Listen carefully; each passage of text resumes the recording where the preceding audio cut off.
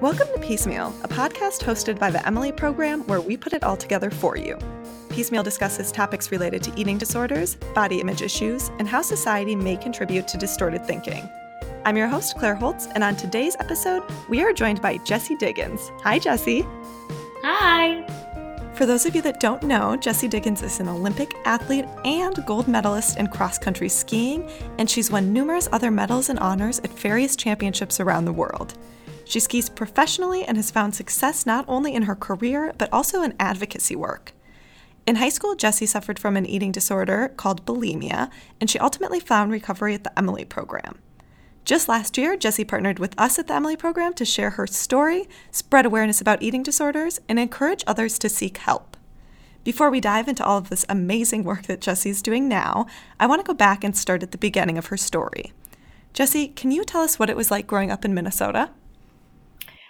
It was awesome. I grew up in a really active, outdoorsy family. And so we were always going camping or going hiking or, canoeing in the St. Croix River. So I grew up with this awesome appreciation for being outdoors and loving all the different seasons. So I'd help my mom garden in the spring and help rake up the leaves in the fall. And then in the winter, we might go sledding down the driveway or skiing as a family. And particularly with cross-country skiing, my parents just loved it because it's this beautiful, graceful sport where you're outside on the trails. And it's this really cool way to have this fun social sport where you get to enjoy the winter that Minnesota is known for. So since I was a baby, they would just put me in their backpack and keep going out on their ski dates every weekend. And so I grew up thinking like cross-country skiing is where it's at. This is so cool. This is what I want to be doing. And so, of course, I started with the Minnesota Youth Ski League, like playing tag and playing like soccer on my skis. And then I started doing like citizens races. And then when I joined the Stillwater High School team in seventh grade, that's when I started to get more competitive with it and realizing like, oh, wow, like you can train for this sport and really like set a training plan and set goals and get better and faster and race relays with your team. And that's when I started to kind of go, oh, this is really cool. Like, I think I want to do this my whole life. And that's sort of when it gradually started going up one level to the next. So you were on the high school team when you were in seventh grade? Yeah, well, that's kind of confusing, but 7th through 12th grade is all combined into one team, which is really, really fun because, your 7th grade, you look up to the seniors, you're like, oh my gosh, they're so cool, they're so fast, like I want to be like them, and you get the chance to watch them skiing, and you get to, see the next step to becoming faster and stronger and better. And so altogether, there's around 135 teenagers on this team, men and women, and everyone trains together. And it was this amazing, fun culture. I cannot speak highly enough of how fun it was to be on that team and be a part of it, and felt like I was just part of this awesome family that was bigger than myself. And I have nothing but positive memories of just being part of that team. And so it was so fun because 7th through 12th grade, you start to make some incredible friendships growing up and going through high school with this group of people. Was it your senior year that you started to have disordered eating behaviors? Yeah. And it's sort of what was really interesting for me was that, I was in an ideal position. I had incredible teammates who loved me for who I was and supported me. I had a loving, supportive family. Again, they were just loving me for who I was. And I had these amazing role models in my life. My high school coach, Chris Hansen, is still one of my very close friends today.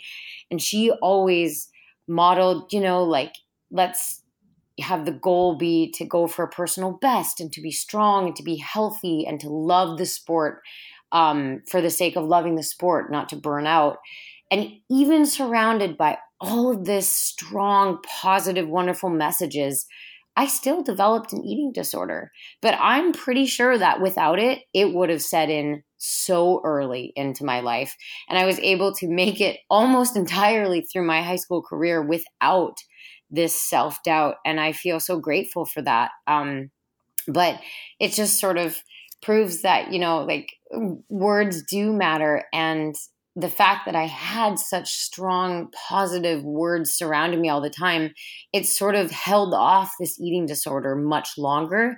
And I was able to ask for help sooner. But it still happened because eating disorders are these complex things sort of rooted in genetics. So my eating disorder, it started my senior year. I was starting to race more and more internationally. I was qualifying for world junior trips, where this team of, about 7 or 8 girls and 7 or 8 guys would go over and race internationally representing the US. And I would go on these trips and see, older girls, meticulously cutting every ounce of fat off of their meat, or turning down dessert, or not eating certain foods. And I was starting to see this and kind of go, should I be doing that? Am I doing this wrong? Like, why am I the only one drinking hot chocolate? I would start having a little bit of self-doubt for the first time. Like, should I be doing what they're doing? What am I doing? Is there something I don't know about nutrition? And I started to sort of wonder if, is it, if I was lighter and leaner, would I be faster? And this sort of seed of doubt combined with my perfectionistic type A personality, where everything I did, I wanted to do it 100%. And so that sort of competitive perfectionistic streak, which made me good at sports, sort of took hold in the realm of eating and food. And it's interesting when I sort of try to dissect, like, how did this start? When did it start exactly? It's tough because I think it sort of crept in. And it started off as me just trying to be light and lean for skiing.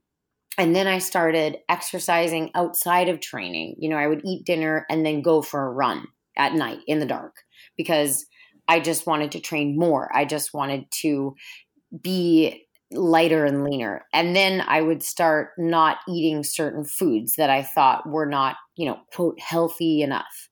And it just sort of, this was through my senior year of racing and into the spring. And it just sort of kept going gradually, it sort of snuck up on me. And I didn't really realize at the time, like, this isn't normal. This is disordered eating. Even if I'm not in a place where I would say I had eating disorder, I'm using disordered eating.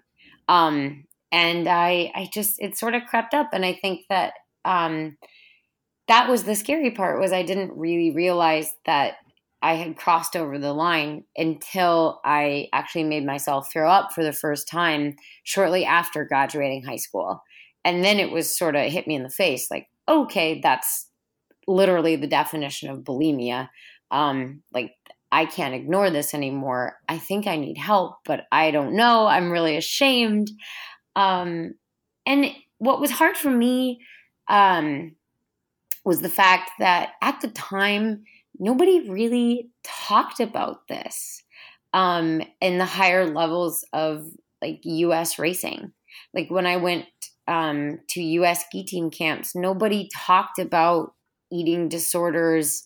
Nobody talked about, how it could be a slippery slope when you're looking to get light and lean, and that it's okay to reach up for help and that there's no shame associated with it. It was just sort of this taboo topic the way it was most everywhere. And so when I started to realize that, okay, I think I have an eating disorder, I was so embarrassed. I was like, how could this happen to me? I'm just normal. I don't understand what's happening. I'm so ashamed. Like, I don't want anyone to know. People are going to judge me.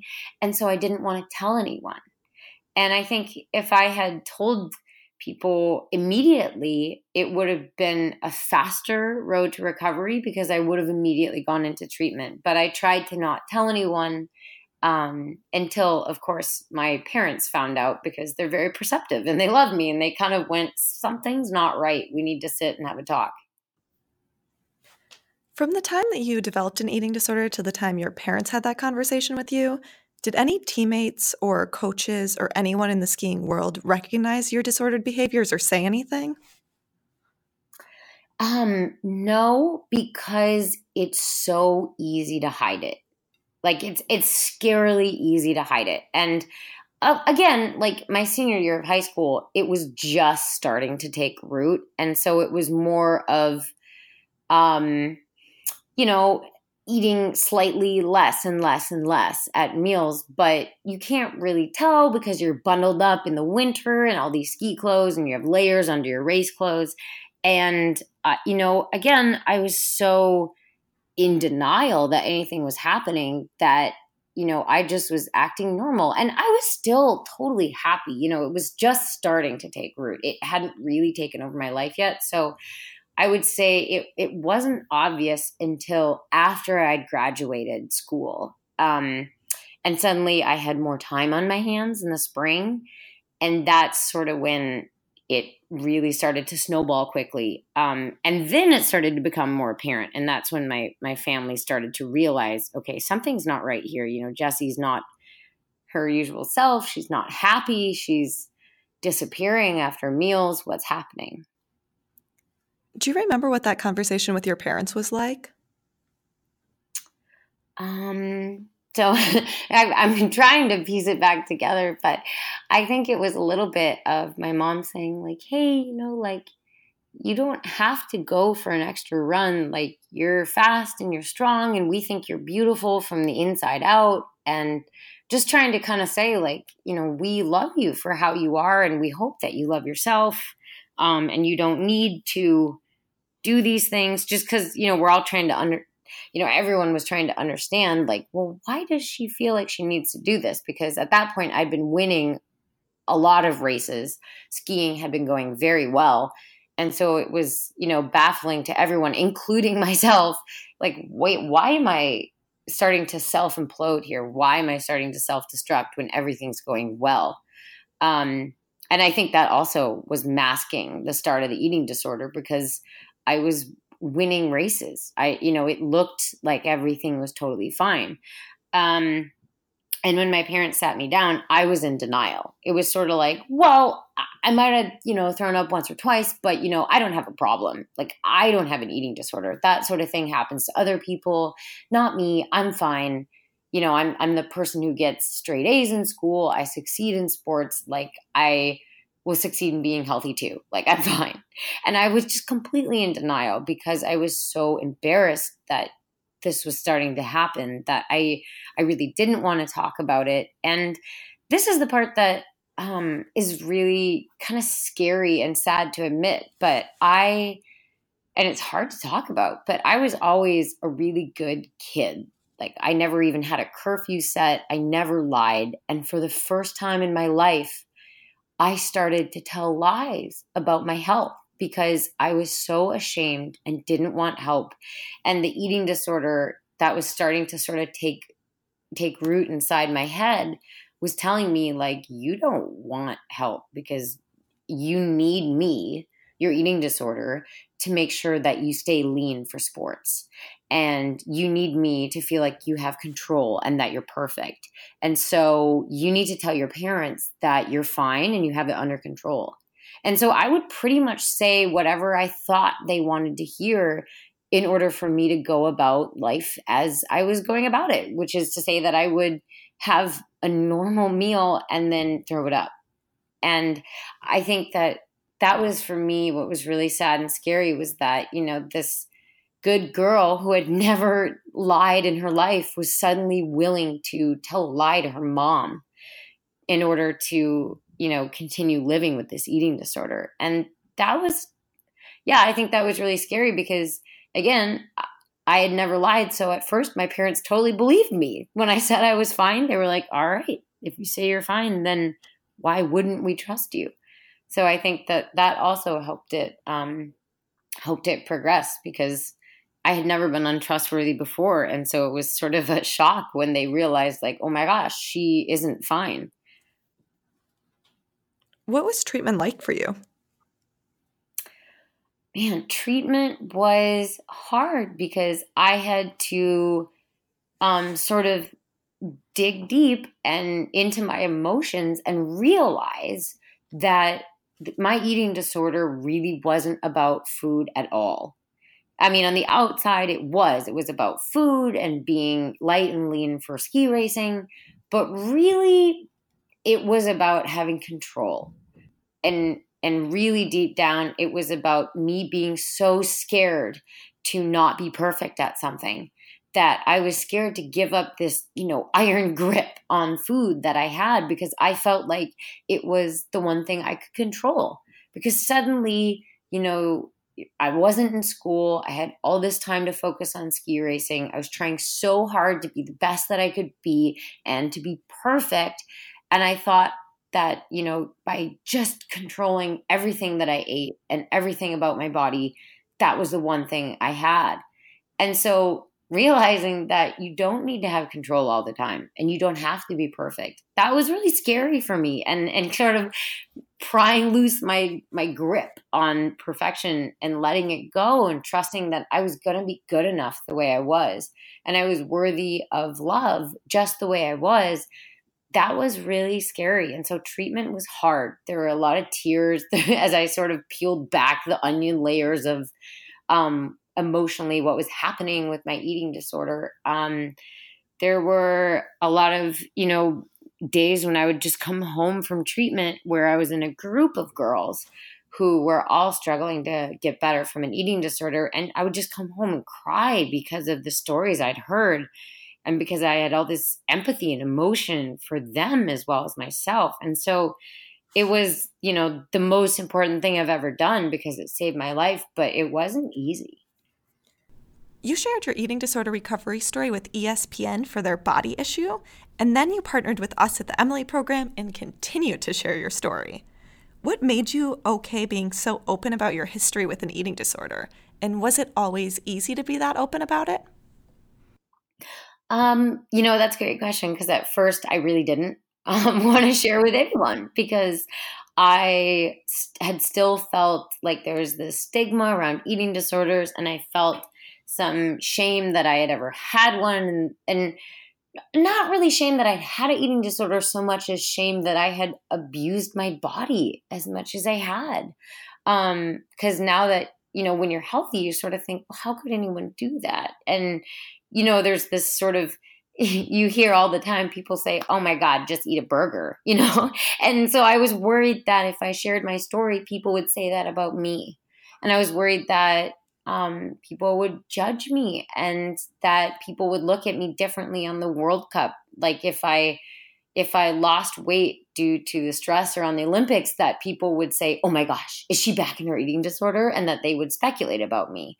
When you're suddenly more in the public eye with media, your life is less personal and less private all of a sudden.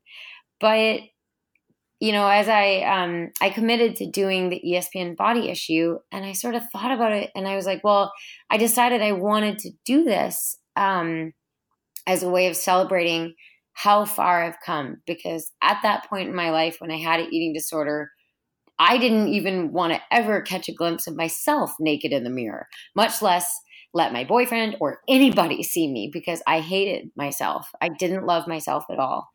And, about 10 years later, here I was like confident in my skin saying, yeah, I trained really hard to have these muscles. And this is what the body of an Olympic athlete looks like. And I'm okay with that. Like, I'm fine with how I look because I work hard to look exactly the way I do.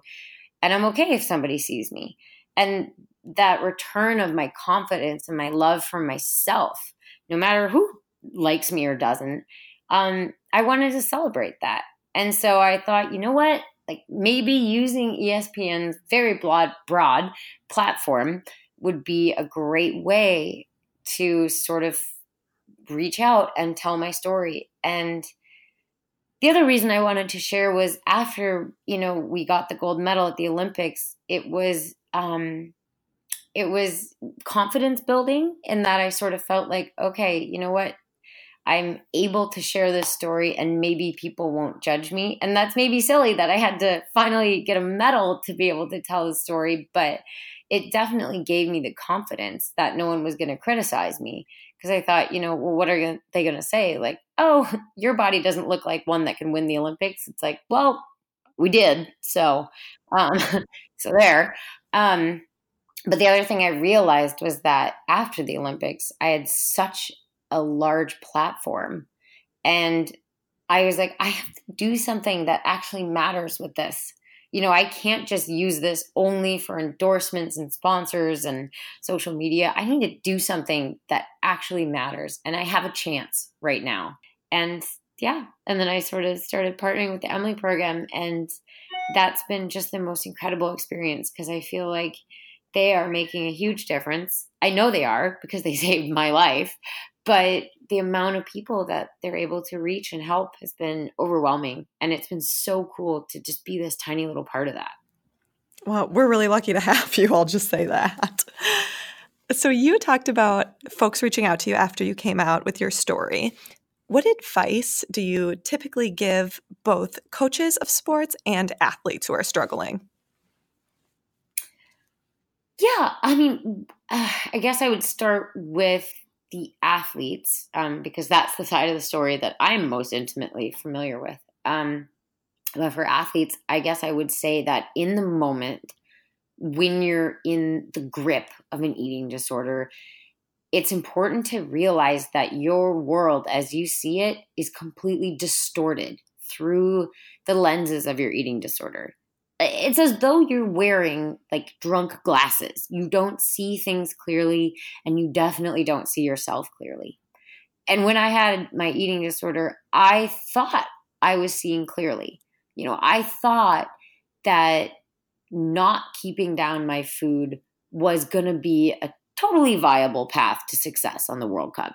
And I thought that, I can just live with this. This is totally sustainable. It's going to be how I get through training and stay totally skinny. And in reality, it was destroying my body. I looked, at points I looked ill because I was popping blood vessels in my eyes, but at points I looked totally normal. And, you would have never guessed. And I thought that this was totally fine. And so I guess to athletes, I would say that even though it feels like this is something you can get away with and this is something you can do, trust me, it's not, because as soon as you are recovered, you're going to look back at that time in your life and think, oh my God, I'm so glad I got out of that. I'm so glad I got out of that situation because it was destroying me and I couldn't see it in the moment. And so I guess having the trust and the faith that people who are helping you in recovery have your best interest in heart. They're not out to sabotage you or make you get fat. They're there to help you and to save your life, and to trust that once you get healthy, those sort of eating disorder goggles are coming off and you're going to actually be able to see clearly that, oh my gosh, like I'm so much better off as a healthy human being. Just trust that, that it's going to be worth it. And for the coaches, I would say, I know there's a lot of coaches who are terrified of bringing up the subject because they don't want to say the wrong thing. And that's totally valid. But it's so much better to sit an athlete down and say, hey, how are things going? Are you feeling stressed? Are you happy? What's going on in your life? Just giving them the chance to open up and to tell you if something's wrong, that is so worth it because, saying something is better than thinking, you know what, they look kind of ill or they're being strange. They're not like themselves. Trust your gut. If something's wrong. And that's so much better than just not saying anything at all. We posted on the Emily Program social media that you were joining us for a podcast episode, and we asked if folks had any questions they wanted us to ask you, which of course they did. So I have 3 listener questions for you. Our first listener writes, I have a question for Jessie.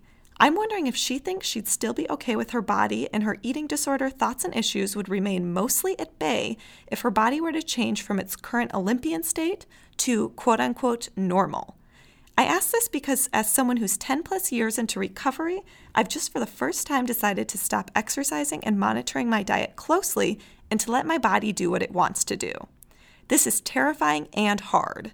I've been incredibly fit for much of the last 10 years due to lots of hot yoga and other extreme exercise and diet rituals, and I'm really struggling with it. And I'm getting help from my therapist. However, it's hard to go from athletic and muscular to soft and normal. I'm wondering what Jessie's thoughts on this are, and if she has any go-to practices or sayings that she tells herself when she feels this way. Thank you. Yeah, well, to our listeners, thank you for writing in with your question. And that's really awesome and brave of you to get help from your therapist when you're struggling with it. I think that's so smart. And that is a really, really awesome question because, first of all, I don't entirely know the answer because I'm still competing at the moment. I have a micro answer for you because every spring for the month of April, I stop training. And I challenge myself to take a week or 2 weeks of doing absolutely no exercise at all. Nothing that counts as training. I do this because I want to make sure that I don't get injured or mentally burned out or overtrained in any way and let my body just recover from the year of competition and travel. And it's really interesting. In that week, I sleep like 10 hours every night because my body is just soaking up all this rest and recovery. And what's interesting is that I don't train, but I don't immediately just gain all this weight. My appetite naturally shifts. When I let, myself eat what when I'm hungry, I eat, and when I'm full, I stop, trying to just listen to my body cues. I notice that I shift from, eating as much or more than my boyfriend because I'm training all the time to I eat less because I just noticed, I'm full because my body isn't craving more because I don't have as many energy demands coming at it. And I just noticed that, I definitely do get softer. And I like to embrace that part, hey, I'm just, I'm going to dress up in this cute outfit and just walk around Boston because this is what I'm doing in the spring. And then when it's time to train, I know that I can get back in shape when I'm ready. But it is kind of cool to just say like, hey, here's where my body wants to be at. Here's where its set point is. This is where my body wants to be.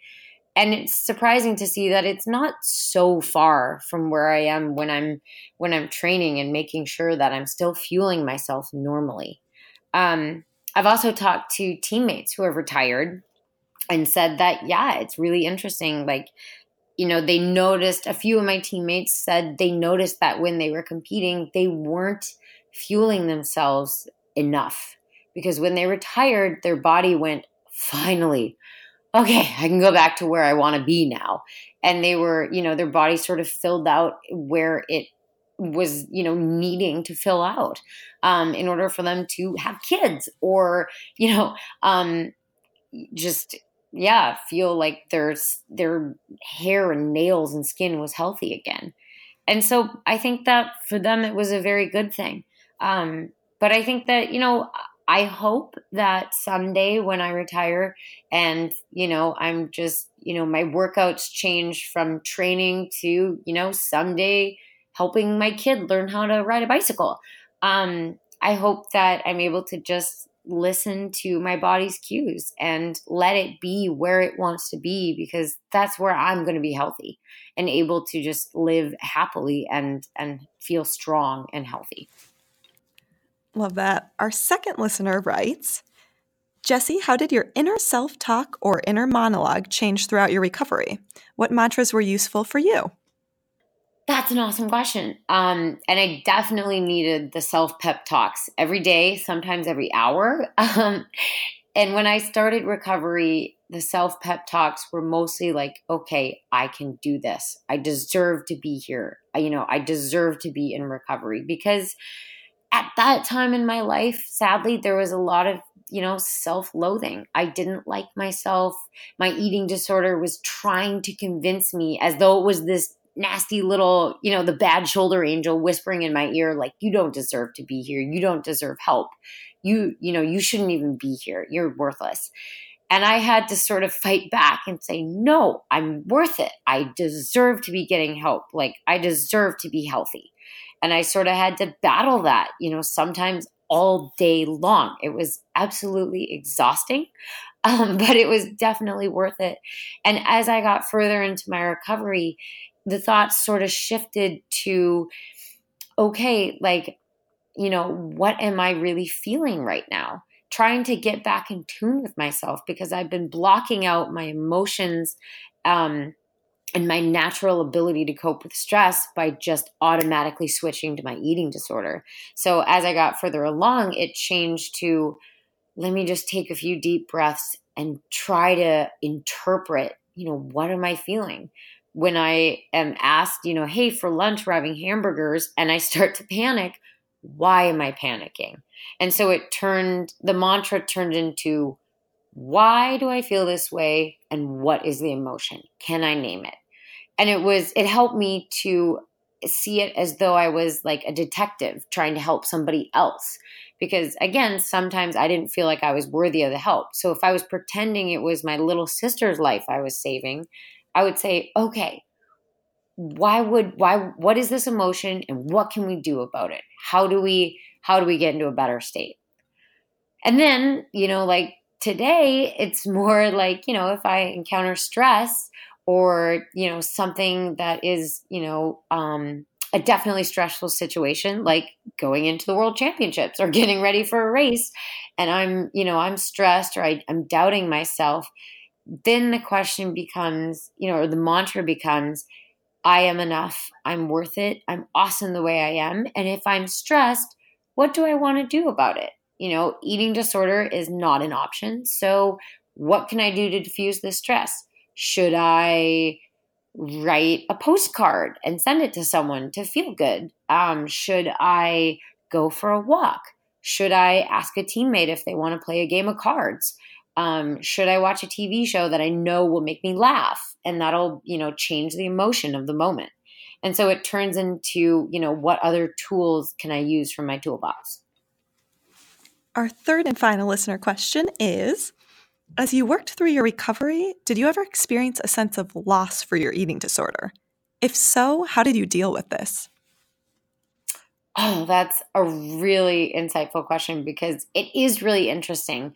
So a lot of people, in order to understand the eating disorder, they imagine it as though it's an abusive relationship, and the eating disorder is, your partner, and they are hurting you, but you feel like you can't get out of the relationship. You feel like you need them, or you feel like you deserve this for some reason. And so when you finally just say like, hey, I'm divorcing my eating disorder. I don't need this. I deserve better. I'm taking care of myself. I'm getting out of this toxic relationship. There is sometimes this sense of loss, like, oh my gosh, I'm on my own. Like, how am I going to cope with stress without my eating disorder? How am I going to get through my day without this eating disorder that I've had by my side?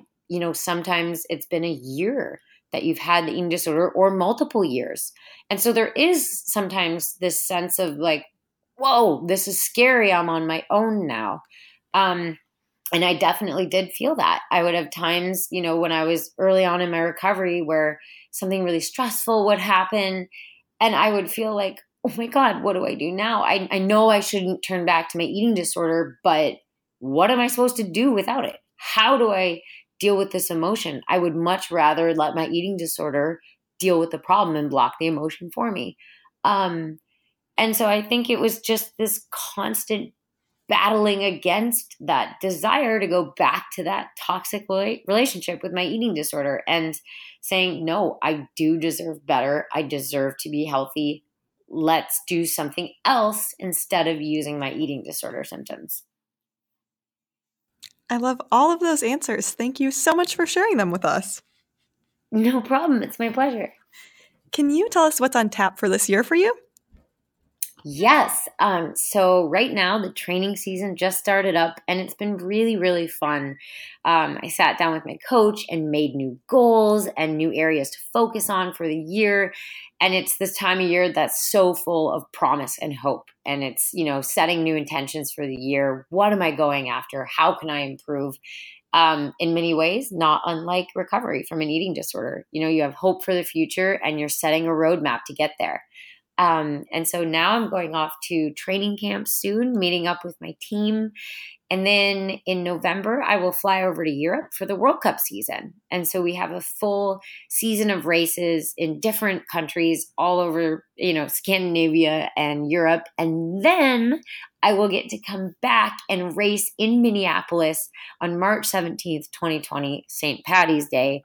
And that is going to be the absolute highlight of my year, getting to race in the U.S. at a World Cup for the first time in my entire career. And getting a chance to race in front of a hometown crowd, that's going to be really cool. So that's what I'm looking forward to this year. Perfect. Well, thank you so much for being on this episode with us, Jessie. Yeah, thanks for having me. Here at the Emily Program, we believe that having open and honest discussions about eating disorders will destigmatize the illness and make recovery more accessible. If you enjoyed this episode of Piecemeal, please share it with your friends, rate, review, or subscribe. As always, we believe in each and every one of you, and we know the recovery is possible.